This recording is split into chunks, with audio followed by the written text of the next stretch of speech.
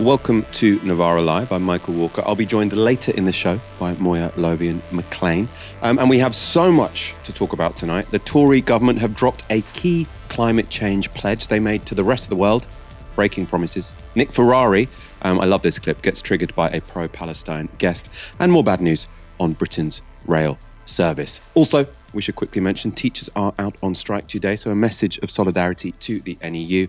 As you know, whenever I talk about education on this show, I feel quite passionately about it. I worked in schools for 2 years. The reason I stopped, it was too goddamn hard. I went into journalism instead. I don't have to wake up so early. So all of my solidarity to you guys out on strike today. Let's get straight on with our first story. Labour and Tory politicians might be reluctant to offer NHS staff more pay, but they're clearly feeling very generous when it comes to warm words for our National Health Service. To celebrate the 75th birthday of the NHS, both Rishi Sunak and Keir Starmer spoke at a service at Westminster Abbey. How sweet. And Rishi Sunak put out this video from his Twitter account. On July 5th, the new National Health Service starts. The 5th of July, 1948. The NHS was born. It's changed a lot since then, but some things never change. Life saved, babies born, care given. An NHS free at the point of use. At every moment, NHS staff are there, doing their job. It's not a pretty job. It's hard work. It's backbreaking. 25, 26, 27, 28, 29, long hours, stressful moments. It's bedpans and fluids. It's blood, sweat, and tears. NHS staff do the impossible. 24 hours a day, 365 days a year. The NHS isn't a symbol, it's a service, built on the hard work and dedication of over 1 million people. To the nurses and doctors, the carers and support staff, we say thank you for 75 years. Now, I found some of that pretty frustrating. They do the impossible every day. Why don't we just make it possible? You know, what other job do we say? You've got to do the impossible every day. Why not just pay them enough and make sure there are enough of them so that they can do their job properly and easily and it doesn't seem impossible by the end of the day? I mean, it's never going to be too easy, but I mean, comfortably, let's say. So you're not always thinking, how am I possibly going to get through to the end of the day? Which is what NHS staff feel like at the moment, as you'll all have heard from people you know in the NHS or from people who've appeared in the media. Nonetheless, a reasonably sweet video, I suppose. Sunak tweeted it with his own thank you message, but NHS workers themselves aren't convinced the government has the real interests of the health service at heart. The head of the British Medical Association has given an interview to The Guardian. So they've headlined it like this. Most doctors think ministers want to destroy NHS. BMA boss says, and Philip Banfield, so that is the chair of the BMA, says health service is in state of managed decline and may not survive next 5 or 10 years. This is a quote from the BMA chair. This government has to demonstrate that it is not setting out to destroy the NHS, which it is failing to do at this point in time. It is a very common comment that I hear from both doctors and patients that this government is consciously running the NHS down. And if you run it down far enough, it's going to lead to destruction. You'll struggle to find someone among doctors on the front line who thinks otherwise, because that's what it feels like. It was a conscious political decision to underfund and undervalue the NHS as a national asset and its staff, not just doctors, but staff across the board. The end point of this is that the NHS does not survive another 75 years. I would be very surprised if the NHS in its current form survives the next 5 or 10 years at the rate that it's declining. So that was from the BMA chair, so speaking about what doctors are saying. And any suspicions about the Tories' commitment to the NHS in its current form won't have been assuaged by former Health Secretary Sajid Javid. He's been telling various outlets he wants a royal commission to look at a radical rethinking of the NHS. He explained his stance on Radio 4. We'll rightly be marking the 75th birthday of the NHS this week. But alongside that celebration, I think we need an honest conversation about the future of the NHS. Because when you look at the health outcomes, and I think that's ultimately, that's what would matter to people, are the health outcomes. When you compare the UK to similar countries, all with universal healthcare systems, they tend to have, on average, much better outcomes. In other countries, they do not solely rely on general taxation to fund healthcare, which is obviously what we do here in the UK. That is a principle that's been there right from the start. And for early years of the NHS, it served as well. But the world has changed. We've gone from a world of dealing primarily with infectious diseases. That's what the NHS was originally set up for, things like polio and diphtheria and things, to much more sort of complex illnesses like cancers and cardiovascular diseases and multiple illnesses, and a much more aged population. And in other countries, the kind of countries we might compare ourselves against to, they don't just rely on the taxpayer to fund the NHS. Privately, when I speak to colleagues in Parliament in all political parties, that they essentially agree with pretty much everything I've just discussed with you, but publicly they are so reluctant to say it because they just don't want to get their head shot off. And instead, they'd rather sort of lean back into that adulation mode and just pretend everything is fine when they know it's not. Someone who isn't reluctant to speak publicly about the kind of reform Sajid Javid wants is Tony Blair. His think tank has come out with a report on the future of the NHS, which urges an expanded role for the private sector, including by using the NHS app to point users to private healthcare offers and offering co-payment options. Someone who doesn't seem to agree is the current Health Secretary. He's penned an article for The Times with this headline: Steve Barclay, happy anniversary to our NHS, a source of national pride, and distancing himself from Sajid Javid, so one of his predecessors. Barclay writes this: clearly, there are pressures on services, particularly following the pandemic, and as a result of changing demographics and health needs. It is important the NHS changes and adapts in response to this, and improving technology and medical advancements. But this requires constant evolution, not a big bang moment. I believe the model of the NHS, free at the point of care, is a source of national pride, and I know that my colleagues across government are equally, fully committed to these founding principles. So I suppose a clear rebuttal there to Sajid Javid, saying what he is talking about is not what we in government are thinking about. For his part, the Shadow Health Secretary, Wes Streeting, put distance between himself and Tony Blair. I think we've already got a two-tier system in this country where people who can afford it are paying to go private and those who can't are being left behind. In fact, that's one of the reasons I've said, and not uncontroversially, that if there's spare capacity in the private sector, we will pay for people to use it on NHS terms, free at the point of use so they don't pay a penny. Where I want to get to, if I'm the country's next health secretary, is an NHS that's so good that no one feels forced to go private. Because that's what the last Labour government did, ironically. Use of the private sector fell off a cliff after 13 years because we delivered the shortest waiting times and the highest patient satisfaction in history. So, of course, people say, well, why would I go private? The NHS is there for me when I need it. Okay, so you completely disagree with what Tony Blair is suggesting, that people who can afford to pay should do that in order to free up capacity for others? I do, because I think that an NHS that's publicly funded, free at the point of use, is the fairest and most efficient way to organise a system. And if you're wealthy and have the ability to pay more, then the tax system can do that very efficiently and effectively. And when you look at Labour's policies, I mean, we've taken some flack for this, but I think we have rightly not made loads and loads of spending commitments because we know the public finances are in a mess. Where we have made spending commitments, we have gone for fair sources of raising the money, like abolishing the non-dom tax status, because we think wealthy people who make Britain their home should pay their taxes here too. That's current and former politicians arguing about the form the NHS should take. What about workers on the front line, though? On the 75th birthday of the NHS, morale within the frontline workforce seems pretty goddamn low. Here's A&E Dr. Andrew Myerson.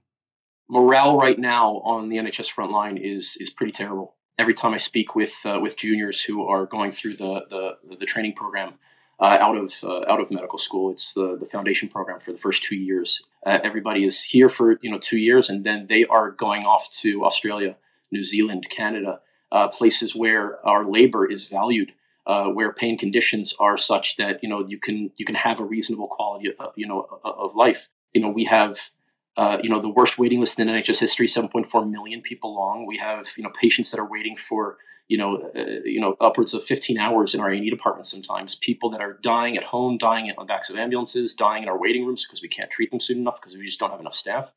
And so the NHS is a very, very difficult place to work right now. as we celebrate the 75th anniversary. It's incredibly demoralizing. And, with the state of the service and the state of this government that just does not care about NHS staff or patients, it's no wonder that so many of my colleagues are leaving the profession in record numbers. Why staff suicide is at record highs right now. It's no wonder that so many people are leaving because morale is pretty terrible right now. I mean, the main problems that we have is a decade of severe underfunding. There was a Financial Times article recently that said that the NHS had been underfunded by £40 billion a year for the last decade. The French Health Service, they spend, I think, 25% more than we do on healthcare. The Germans about 50% more than we do. There is a massive difference in the amount of funding that comparable economies in Europe are devoting to their healthcare. And we just haven't done that over the last decade. And that's been an intentional plan from this government, from successive conservative governments, to underfund the NHS and push more people into private healthcare to grow the private healthcare industry. And, just emblematic of this, within the last couple of years, a major American hospital, the Cleveland Clinic, just opened up a massive new hospital right next to Buckingham Palace. And that says a lot. We are now living in a two-tier system in the United Kingdom where wealthy people can access private healthcare. They can access it rapidly. They can access, high-quality, world-class healthcare. They're paying for it, paying massive amounts of money for it, while the rest of, working people are suffering on the longest waiting list in NHS history, where, you can't see your GP for a couple of weeks. You can't be seen in A&E for, under 15 hours. You can't be seen, you can't get your cancer referral for, a couple of months. And people are suffering on that, and this government just does not care. Just look on social media, look around, ads everywhere. Everybody's being bombarded with ads to see a private GP, to get private testing done, to be seen by private clinicians, because they want to push more people into this industry. And at the same time, run the NHS down so that, that there is one excellent level of care for wealthy people and, one, very poor, under-resourced public system for the rest of us. And that is unacceptable here in the sixth wealthiest country on the planet. When I think about the level of care that I'm able to give to patients here in the NHS, it's something that I very much value as a clinician, that I don't have to worry about any of the stuff that we worry about in the States. I don't have to ask for a credit card before I see them. I don't have to argue with insurance companies about the type of treatment that they're getting. I just care for my patients according to national guidelines. And, that is the best way to deliver healthcare. And so it is such a huge honor to be working in the NHS. But, this system has been failed by, 10 years of, catastrophic underfunding, underplanning, understaffing, under-resourcing. I wish that, on the 75th anniversary today, we were doing a lot better than we were. But we are in the worst crisis we've ever seen. And so if we want the NHS to survive for the next 75 years, then we have to fight for it. And now is that time. We are in the worst crisis we've ever faced, and we need the public to support all striking NHS workers and to not believe the garbage that this government is feeding them right now. That was Andrew Myerson giving a pretty depressing account of working on the front line in the NHS on its 75th birthday. I want to go into a bit more detail about this policy row that's going on between current politicians and former politicians, as we showed you at the very start of this segment. And to do that, joining me now is Chris Thomas. He's head of the IPPR's Health Commission and author of the book, The Five Health Frontiers. I suppose before we get into the weeds of that policy debate, can you tell me, do you mind if I call you a wonk? From a wonk's perspective, how fit a state is the NHS currently in? A pretty disastrous one, to be honest. So if we look across the indicators, most of the lights that we have are flashing red. That's waiting lists, 7.4 million people in England alone waiting for elective care, or what we might call important but non-urgent care. And then across things like cancer services, dementia services, whatever it might be, lots of challenges there as well. So our polling to try to quantify how much disruption there is today suggested that since 2020 alone, about 17.5 million people have faced some kind of difficulty, some kind of disruption in accessing the healthcare that they need. And of course, that means naturally that their health gets worse, but also that, because healthcare matters to so much more, that their lives are just getting worse as well, whether that's their ability to do hobbies and engage in passions, or whether that's, keeping employment or whatever it might be. Lots of people attributing poor healthcare to that. So in terms of the state of the NHS, lots of difficulties, but also in terms of what the NHS provides to the rest of society, that's breaking down as well. Let's talk about the sort of policy debate that's going on at the moment. And lots of people have used the opportunity of the 75th birthday to come out with their stances on the NHS.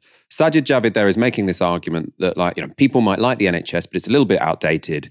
And if you compare it to other countries where they still have universal healthcare, so, principally you're thinking of continental Europe or Canada or Australia, these are places which have a different health model, which is still universal, so everyone can kind of use it, and you get better health outcomes, so people are less likely to die of cancer, for example.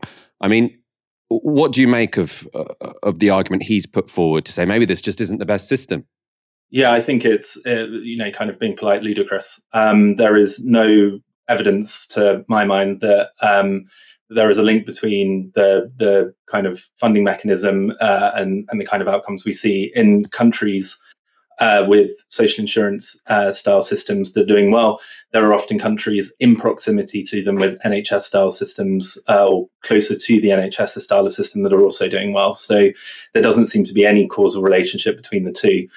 I think the fundamental flaw in that logic is essentially what they're saying is that this government almost uniquely have starved the NHS of funding over 13 years, way below historical averages. And then the kind of superimposition is that the model doesn't allow for funding to enter the system. It just seems very strange to me and almost just completely devoid of evidence. Could you talk a bit about sort of the different healthcare systems and which seem to work? Because I think, conversation in this country, I think understandably, often just involves the UK and the United States. The United States sort of hellish, the UK potentially underfunded, but at least we can all use it. Now, where has a sort of NHS type system that is gold standard and really works? And I suppose, what is the difference between that and the kind of system they have in France and Germany? It's kind of the classic Bismarck Bevan split, but if we're looking for systems that feel pretty comparable to the NHS and that the vast majority, at least, of funding comes from general taxation, then Canada, Spain, pretty similar systems. Spain, good outcomes. Perhaps one of the differences that system has that's quite interesting is that it has a much more place-led, much more devolved style of approaching healthcare management. But if I was to explain why some of those systems do well and we struggle, I think it's less about the supply question. A lot of the NHS policy that we've heard today is about how we supply healthcare, and it's more about how these countries manage demand. A lot of the places that do really well on health outcomes take pressure off their health system by getting the things that drive health right, like housing, like social security. You see that, that's pretty clear in some of the Scandinavian countries. And we, as the UK over the last 13 years, have entirely lacked any kind of demand management prevention strategy. And that's really the big difference. That's one of the things that separates us and I think makes our outcomes so much worse. We've had 13 years of Tory rule. I don't think many people watching this will have any faith that they actually wanted to make the NHS better. Now, people have mixed views about what Wes Streeting wants, but it seems more plausible that the Labour Party will want to improve outcomes to some degree. I mean, if they are serious about this, what should they be promising? What should their priorities be when they get into, if they get into power? Either political party, what they should be pledging, to my mind, is that the NHS will be the provider of choice. The thing that sometimes get lost when we talk about the founding principles that Naib Evan brought forward when he formed the NHS is that he had a very clear focus on universalise the best. He knew that mediocrity was the enemy of the NHS being a sustainable coalition and something that could continue to offer people the best care regardless of means. So making sure the NHS is the provider of choice and that people don't really have any rational reason to go private, I think is a good aspiration. Obviously, the question is how you do that. For me, there is a funding question to that, which is that we do underfund our healthcare system in the UK compared to comparable countries that do better. So I think a conversation around that is entirely necessary. But there is a reform question as well. And I think for the NHS, that's about getting care into the community, doing more prevention. But fundamentally for the UK, it's about doing the things that take pressure off the NHS at source. Good quality housing, a basis of good education, all of those things will make it much, much easier to deliver a sustainable, kind of high quality, world-class National Health Service going forward. Chris Thomas, thank you so much for joining us this evening. We really appreciate it. That point about how universalism requires luxury, or a gold standard, let's say, is really important. Nyron Bevan, on an issue that I know more about, which is housing, he was health and housing minister, and one thing he really understood was that for the social housing model to work, it needed to be good housing. It needed to be the kind of housing that people from all classes would want to live in, and then you would have this sort of cross-class support for it. That does exist in Vienna. So they managed to do that sort of gold standard universalism where you've got all sorts of different people in society living in that housing, which means that you can maintain support for it. I think Bevan talked about the tapestry of a mixed community where a butcher and a lawyer, and I don't know the quote verbatim, but along those lines, where they all live on the same street in the same community. We have Moya Lothian-Mclean on the line. How did you celebrate the NHS's 75th birthday? Did you blow out any candles? No, I got incredibly sick and then went to a overstuffed A&E waiting room. I didn't actually do that. It would have been even more pressure on the NHS's 75th birthday. I think we need to deliberately go and fill up the space. But I'm very glad we've reached 75. And here's to another 75 years. Let's make sure the Tories don't get their way. Next story. Climate change has historically been caused by the rich countries of the global north. However, its consequences will be felt most sharply in the poorer countries of the global south. Now, in recognition of that fact, at the 2009 COP summit, the developed world pledged that by 2020, they would collectively transfer $100 billion a year to developing countries to help mitigate and adapt to climate change. But 2020 arrived, and that target had not been met. Now, that fact became a sticking point at COP26, which was held in Glasgow in 2021. The developing countries were saying, why should we believe anything that gets said here? In 2009, you pledged this, then you broke your promise. Good point. Well, to try and break the deadlock and win back the trust of developing nations, the rich countries recommitted to the target and different countries made commitments to meet it. For their part, the UK, who were hosting the conference and wanted it to be a success, pledged to double its climate aid up to £11.6 billion over a 5-year period.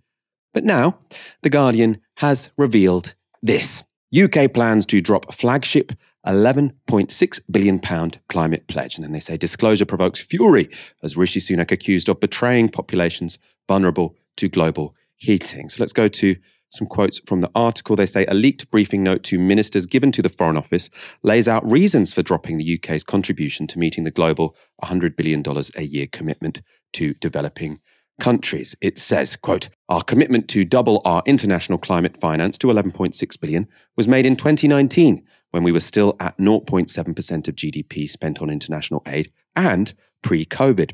This note adds that to meet it by the deadline would be a huge challenge because of new pressures, including help for Ukraine being included in the aid budget. To meet the £11.6 billion target by 2026, government officials have calculated that it would have to spend 83% of the Foreign Office's official development assistance budget on the International Climate Fund. Civil servants said in the leaked document that this would squeeze out room for other commitments, such as humanitarian aid and women and girls. So what's the government saying? Sorry, developing world, we know we broke these commitments before and that lost a lot of your trust. Oh, we're now going to break the commitments we made later on. So the commitments they made in 2021, we're now breaking. Our excuse, oh, well, COVID-19 happened. Sorry, we did think that we should transfer you this money to adapt to the climate change that we created. But there was a pandemic, did you notice? Well, the problem with that, the pandemic didn't just hit us, right? So these same developing countries who've been promised this money by us, and now we're breaking that pledge, they were also hit by COVID-19. They were also hit by COVID-19. So it seems a little bit ridiculous to say that now they should suffer. We as a country, we're a rich country, we could deal with COVID-19 better than those developing countries. So for us now to say we're going to break all those pledges we made again because of a crisis that also affected them just seems a little bit ridiculous to me. How can possibly we ask these countries to come to future climate negotiations and take anything agreed seriously? You might remember that this idea that Sunak would miss this target, so this funding target, this climate finance pledge was cited when Zach Goldsmith resigned. So he was a former Environment Minister. He's now told The Guardian this: the low levels of expenditure so far, combined with the decision to define our spending on Afghan and Ukrainian refugees here in the UK as aid, something other countries have not done, means it is going to be virtually impossible to honour the promise. The hockey stick of spending will be so steep that whoever is in government after the next election would have to savagely slash humanitarian, education, health and other funding in order to hit the £11.6 billion target. So even while it is technically possible to claim we will honour the pledge, the next government will simply not be able to. He says small island states, in particular whose votes in the UN are no less valuable than ours and which are routinely needed by us, will be left feeling utterly betrayed, given around 25 Commonwealth countries are small island states, as well as our interest in the Pacific and Caribbean. The geopolitical repercussions will be far-reaching and our reputation as a reliable partner will simply be shredded. The Guardian also quotes a response from the Environment Minister of Gabon, which is a country in West Africa. So he said, this is called Lee White. The climate crisis is such that every country has to contribute to the solution. Gabon is 88% covered by tropical rainforests. We have maintained deforestation below 0.1% over 5 decades and net absorb over 100 million tons of CO2 annually. Few countries are doing more for the planet. Developed nations, particularly the UK, which was at the origin of the Industrial Revolution, have to do the heavy lifting. But all too often, they make false promises and fail to provide true leadership or even honour their modest financial commitments.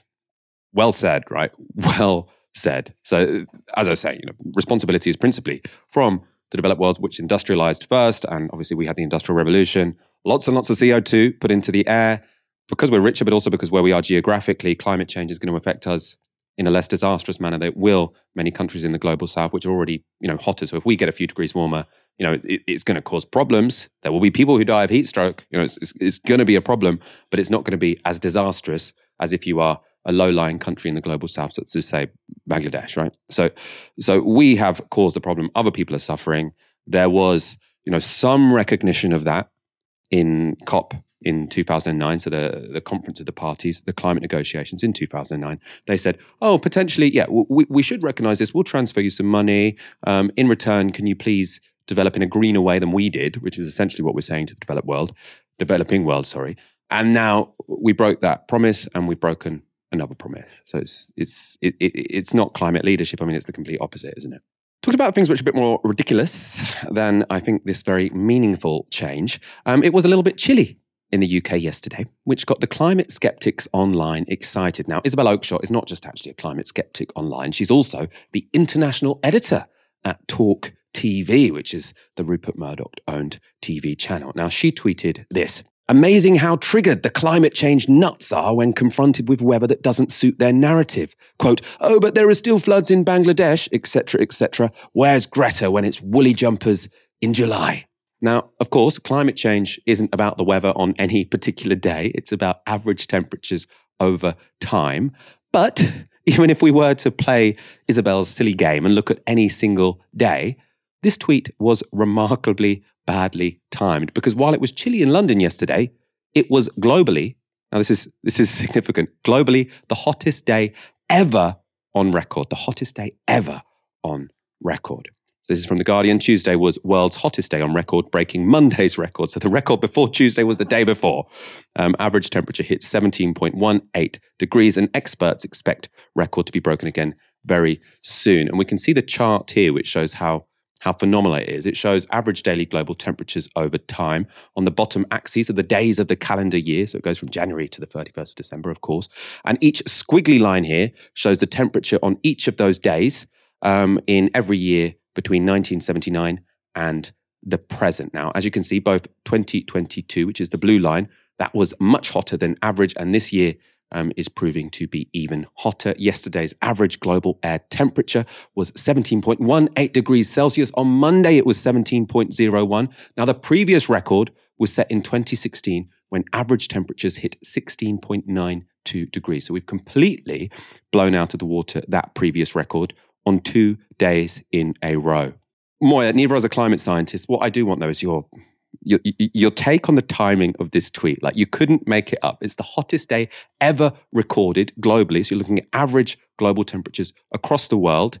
And a commentator who is the international editor of a major UK broadcaster has looked out of her window and said, oh, it's pretty chilly. Maybe climate change doesn't exist. Both Isabel Oakeshott's comments and Rishi Sunak's rolling back on the pledge made to fund, climate sustainable development in developing countries, both speak to this wider disease that really is rifling through the brains of right-wingers and conservative commentators. And that is short-termism. These people cannot see beyond the end of the day. All they see is the immediate reaction to something. For example, you look at, Isabel Oakeshott's comments. Oh, it's raining outside, so they cannot possibly be getting hotter. She can't see anything other than, rain as an example that the planet isn't heating up. She doesn't understand that extreme weather events and, something like increasing amounts of thunderstorms for after heat waves might actually be indicative of a changing climate. And the climate pledges we were talking about, I feel like the Tory government at the moment purely exists to react. So many of their pledges are done in reaction to what they see as a PR crisis.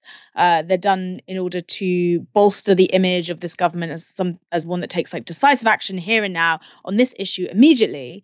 But that's not, unfortunately, a category that climate action fits into. Climate action is about really long-term, big spending, big investment in an entire green revolution. That's the only thing that's going to really tackle head-on climate change and maybe allow us to adapt to the existing climate change that's going on, because we've already got past a point where we can stop in its tracks. And now it really is about a case of adaptation management and minimizing the future impact that our changing climate will have upon the society. But someone like Rishi Sunak, who made the environment one of his key pledges, in the here and now, the crises that he sees in front of him, he thinks he has to deal with them much sooner, but he doesn't seem to realize that there won't be these crises to deal with. It won't matter if the climate continues to heat up in the manner that has, if the extreme weather events that we've seen so frequently, Isabel Oakeshott talks about rain. Have you seen the flooding in London? The flooding in London that has happened repeatedly year on year because of the crumbling infrastructure that cannot deal with extreme weather events. The wildfires that happened last year, we had wildfires in, I think it was Dagenham. These are not normal weather events. These are not things that have been traditionally part of the British summer. And it does feel a lot like the age-old metaphor, frogs in a pot, if it slowly heats up, they don't notice they're boiling to death. Well, we've been slowly boiling to death and a lot of people have woken up to it, but the government, the people in charge, and the commentators who help direct that policy that they're constantly reacting to through means of, sensationalism about things that don't matter, such as small boats, rather than focusing on what does matter, the climate, less sexy perhaps, they're not noticing they're boiling to death and they're taking us all with them. Novara Media is a people-powered organisation and we do appreciate your super chats. It is the regular subscribers, the regular donors that really keeps this organisation rolling along. And this show is only possible because of your support. If you want to offer your support, do go to novaramedia.com/support. Said support many times in those few sentences. The link is in the description. We really do appreciate it. Next story. The dispute between Britain's rail bosses and rail workers looks set to get uglier. That's because the Rail Delivery Group, that's an industry body, has announced the closure of almost all of the 1,007 remaining ticket offices across Britain's train stations. They plan for the closures, which will apply to all but the busiest stations, to be complete within 3 years. This is how the chief executive of the Rail Delivery Group justified the decision. Jacqueline Starr, who is the chief exec, says, "The ways our customers buy tickets has changed and it's time for the railway to change with them.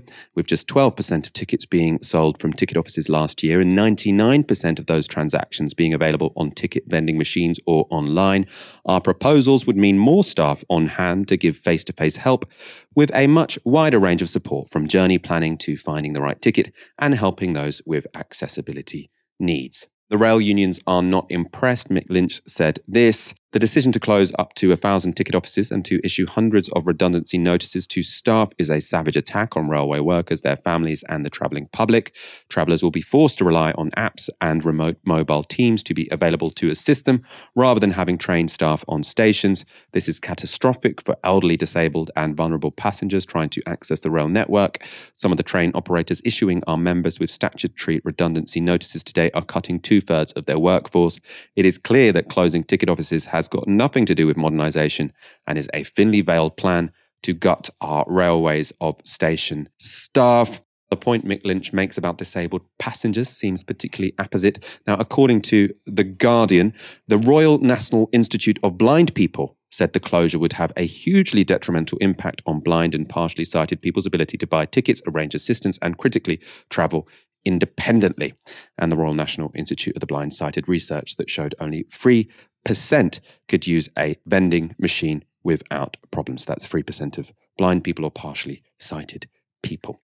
I'm quite passionate about rail travel. You know, I can't drive, so it's one of the major ways that I get around. And I grew up in a really rural area, so the trains were some of the only things connecting us, especially as bus services got ever more snipped. Another space where we are seeing vital services being stripped back. And the idea that, you know, over 1,000 ticket offices will close is just part and parcel of this peeling away at our rail services until it's almost impossible to make a journey unless you are, a person who has full functionality, is fully abled, can use a smartphone, has enough money in your bank account. All the people who are probably more likely on balance to be able to take a car, which I don't think they should be resorting to that. I think that rail travel should be made so good in this country that people don't want to take a car.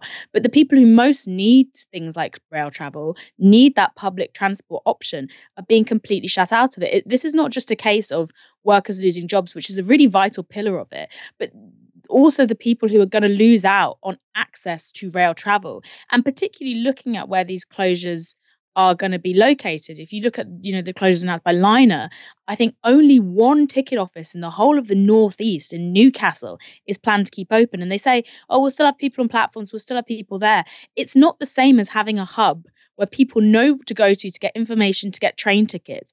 I remember when the government in 2022, I think it was, brought in the increased fines if you hadn't bought a ticket when you were already on the train, before you boarded the train, the buy before you board rule. And before you get fined about £20, what would be double the price of a ticket to the next station.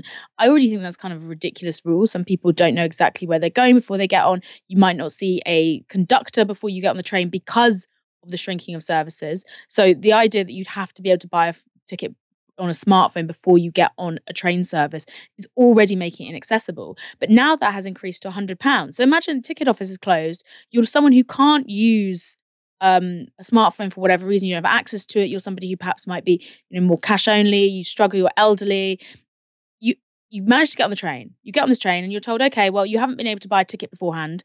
It's not your fault, but we're still going to fine you £100 because you haven't actually purchased this ticket. People who, again, at least able to pay these kind of premiums, which often we call the poverty premiums or the marginalised premiums, are going to be liable for more of these fines. It just doesn't make sense to me. And then you think about, as you discussed, Michael, people who won't be able to actually physically access the station. There was lots of stories going around social media today about people who, need extra help, such as somebody who uses a wheelchair or somebody who might be taking a pram. When ticket offices are closed, the lift operation tends to be reduced or non-existent altogether because they need authorization to use the lift.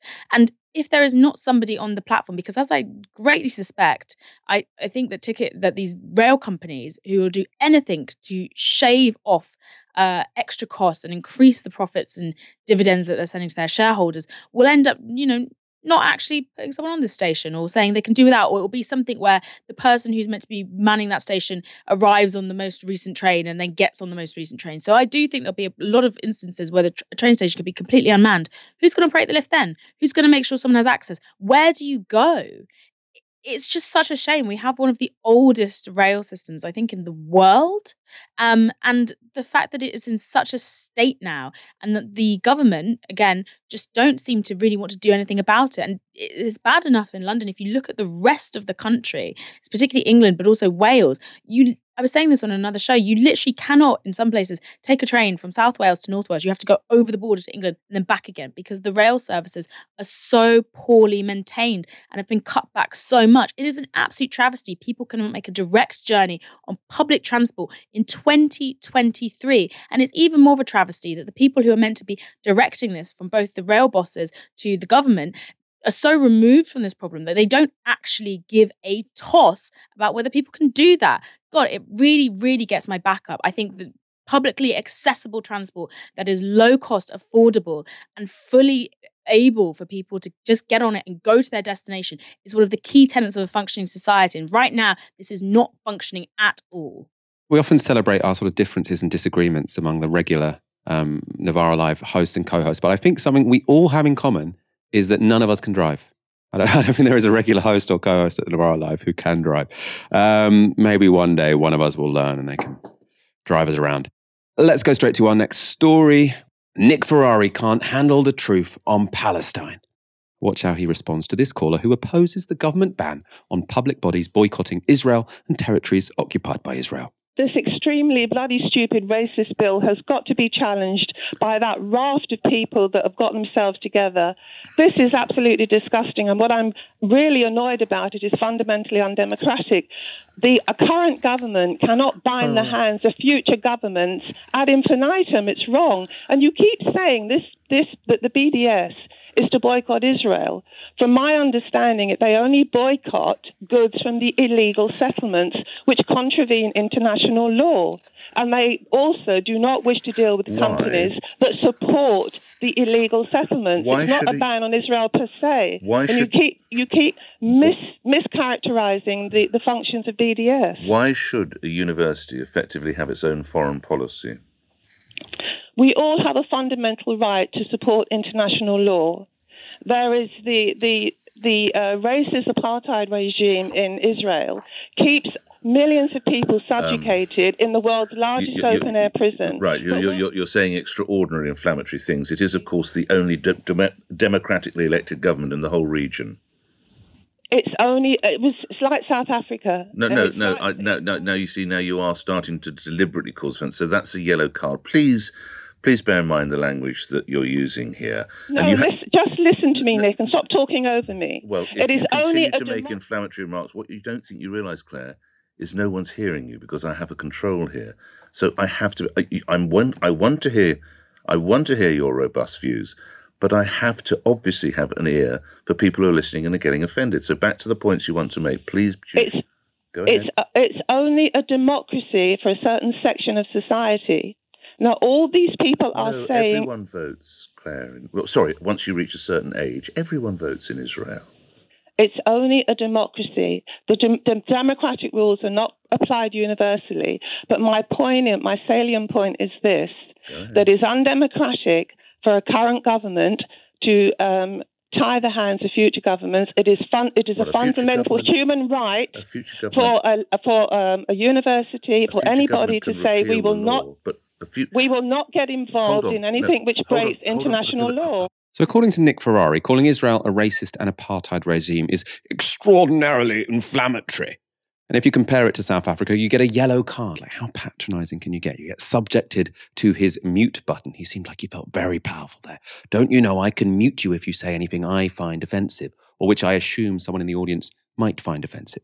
Well, perhaps Nick Ferrari should read the reports by Amnesty International, by Human Rights Watch, or by the Israeli NGO B'Tselem, who have all judged that Israel is indeed an apartheid regime. Now, this is how Amnesty introduced their report on the issue. Amnesty International's new investigation shows that Israel imposes a system of oppression and domination against Palestinians across all areas under its control, in Israel and the occupied Palestinian territories, and against Palestinian refugees in order to benefit Jewish Israelis.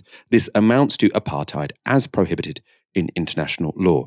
Laws, policies, and practices which are intended to maintain a cruel system of control over Palestinians have left them fragmented geographically and politically, frequently impoverished, and in a constant state of fear and insecurity.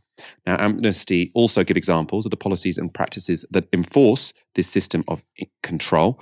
So they say some examples of this system in practice are severe movement restrictions in the West Bank enforced through a network of checkpoints and road closures.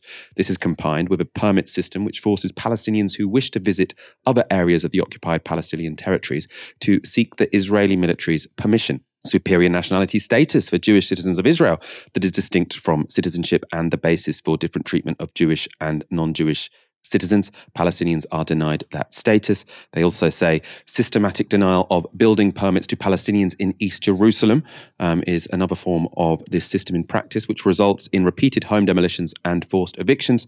The expansion of illegal settlements in East Jerusalem forces Palestinians out of their homes and confines the Palestinian population to progressively smaller enclaves. And two more examples.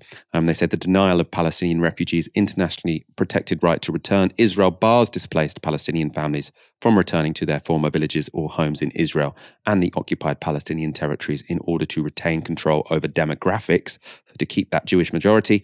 And then their final example, restrictions on access to land and fishing areas in the Gaza Strip, which exacerbate the socio-economic impact of Israel's illegal blockade. That's extraordinarily inflammatory from Amnesty International there. Earlier today, there was a very telling BBC interview with a former Israeli prime minister, where the presenter was talking to this Israeli prime minister and saying, kids are being killed. And he got very, very defensive and said, no, it's militants. These aren't 70-year-old kids. They're actually militants. It's militants. But the BBC interviewer pressed the point in a way that I have not seen the BBC do in sort of articulate the actual reality of what's going on there in a very long time. And we're seeing this across other media. Conflict is being swapped out for Israeli aggression more and more. But at the same time, as I said, right-wing politicians, right-wing commentators who support the apartheid regime and support the oppression that the Israeli state visits upon the Palestinian people and in the occupied territories are getting more defensive because they can sense that the sort of argument they've made before, which was this is an equal conflict, it's a two-side story, both as bad as each other, is slipping away in the face of continued video evidence, continued pictures, continued testimony across everything from social media to online platforms like YouTube, etc. And so you get the Nick Ferraris of this world who are defending this tooth and nail, and you get things like Michael Gove's spearheaded BDS bill in the UK, which, if people are not aware of what this is, it is a bill that primarily wants to target the boycott, divestment and sanctions movement, which is used as a way to try and delegitimize Israel and get people, institutions like churches, councils, etc., to not invest in companies or work with companies or organizations that have financial interests in Israel or are linked to Israeli organizations that are aiding the military operations there. And this bill was brought in initially, I think, during Boris Johnson's term. As I said, it's been spearheaded by Gove. However, there's been a massive backlash to it within Parliament itself, and even Labour are now opposing it. So they've proposed an amendment which actually got the bill, but over 50 Tory MPs as well have led a rebellion on this bill. And the government who are championing it have really been taken aback by how much of a backlash there is to this bill. Labour's opposition to it is not just based in Palestinian solidarity. They're saying that's just about the human rights issue and the fact that it could be so broadly applied to other campaigns. You've got like Lisa Nandy going out being like, well, BDS is bad, but this bill is worse, which is not the line we want to take. But it's fascinating to see that there has actually been a backlash to it, that there has been opposition to it, and that there is, for the first time, I would say, in several years, what I see as a bit of a groundswell in people who feel able to stand up and say, actually, we need to stand with Palestine again. We need to oppose Israeli aggression and the increasing incursions upon Palestinian land that are being made. There's about 5,000 new homes planned illegally in the West Bank that was signed off in June by the government. And it's been the first time in years that I've seen this without people being scared that saying, Palestinian solidarity somehow equates to anti-Semitism, which was the line that was extraordinarily effective and used by the right wing to silence people before. What I would say, however, is really, really depressing that it has taken this level of overt aggression, of overt violence from the Israeli state in order for people to finally feel like they can stand up and say, hang on, this is not okay again. We should have been standing with Palestine this whole time. And right now we have, unfortunately, so many right-wingers within our government that something like the BDS bill might be defeated on its own terms, which is a great victory, but we will see more and more attempts to bring back that line, bring back that idea that, you can't talk about Palestinian solidarity without it being equated to anti-Semitism. And the fact that it has taken this many lives lost, and also a government being in place that is so unequivocally far right in Israel that it cannot be denied. Only then does it seem like the media feels safe to push back against the policies and the regime that's going on there. Only now, once also the Israeli population have opposed things like, the attempt to overrule the Supreme Court and an attempt to take away their rights, does the media, more centrist politicians, people who haven't historically stood Palestine, feel like it's okay to say, actually, this is too much? It's always been too much. It's been too much from the moment that land was taken away. Let's go straight on. Remind yourselves of what was perhaps the lowest point of the 2019 election. We have to get real because climate emergency is a real problem. Climate change is a problem, despite what Nigel thinks. But there's Would you nationalise sausages? No. I enjoyed Raina's facial expression in response to that ridiculous question from the BBC host. But 3 years on, the scaremongering about bog-standard social democracy has now reached even more ridiculous heights. Tory MP Miriam Cates has given this warning. Labour wants to nationalise our children. And she's saying the party's plan for graduate-led nurseries isn't just costly, it's a sinister attack on the role of parents. So let's look at how she has arrived at this rather stark conclusion. So Miriam Cates writes this. The practical and financial details need careful analysis, but it is the social implications of this policy that are most concerning. Speaking this week, Bridget Phillipson, the Shadow Education Secretary, said that you can make the biggest impact in the early years. Experts certainly agree that the care given between birth and age 2 has more influence on a child's future than at any time in their life. But who is the you to whom Phillipson refers? The implication is that it is the state that can have the biggest impact in a child's early life, and by extension, that this must be achieved by superseding the role of the parent. The logical conclusion is that the role of family should be diminished and responsibility for raising children transferred to the state. Otherwise, there will always be inequality. This is a deeply troubling stance, although not a surprising one. Left-wing thinkers are suspicious of families and parents, and socialist movements across the world promote universal state childcare from infancy. How sinister! It is true that many families struggle and some parents are doing a poor job of raising their children, but it doesn't follow that the state will do a better job. The bond between parents and children, the family, is the foundation of society, and the state should be looking to strengthen rather than weaken that bond. If we actually were nationalising children, I think we'd have a lot more than just the 400 state-maintained nurseries that we currently have in England. This Miriam Cates piece is, I think, it's obviously ludicrous, but it's a fantastic little sleight of hand. If you ever want a lesson in how to redirect something that has no real bearing on your particular bugbear, your particular sort of like main issue, this is a really wonderful case in point of someone managing to take one line and be like, but here's a tenuous link to the thing I actually really want to talk about, which is something they teach you in media training constantly if you're having to go on the likes of Sky News, etc. This policy obviously doesn't really have anything to do with the breakdown of the nuclear family, which is Cates's favourite topic to talk about. She is one of the new national conservatives. She's really socially conservative. She's an evangelical Christian. She's made in the mould of, I would say, American Republican evangelicals and mirrors their rhetoric, which is why you get some real batshit stuff from them. But what she's talking about here is Labour's pledge to bring graduate teachings into nurseries, which I do think deserves a bit more scrutiny. It's an interesting idea, but it's, as someone said, I think when they were talking about this, it's kind of front loading the issue rather than actually tackling the key problems. Labour have been, they want to improve the education system, they say, but they have been loath to really commit more spending to it beyond this 1.6 billion that they say is going to be raised by removing tax breaks from private schools. Great, but if they say, okay, we want to bring graduate level teachers into nurseries. Well, all state maintained nurseries right now are led by graduate level trained teachers, educators, etc. That would only be about 400 nurseries. As I said, if it's only state nurseries we're applying this to, there's thousands of private nurseries here. And the main thing is about pay here. If you're going to bring teaching staff into nurseries, first of all, nursery staff are paid pittance anyway. You can get more in perhaps retail than you might in nursery, in nursery sector right now. But also teachers are paid pittance. What did we open the show with? The NEU are currently out on strike, I think, for the 6th day this year because teachers are paid so little. So if you're getting graduate level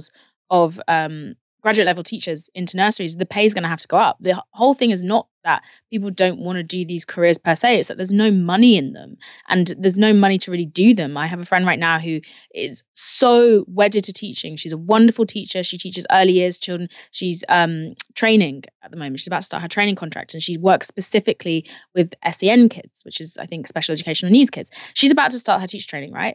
She's doing an unsalaried role for 2 years. All she will have to live on is a bursary and grant, which would be fine if that bursary and grant actually covered her living costs, but it doesn't, and she lives in London. How do people afford to go into this career, even the ones who are really passionate about it, if the money that is put aside for them doesn't even cover their living costs? They're not going to do it, full stop. She can only do it because she has a partner who is able to help her out with the costs.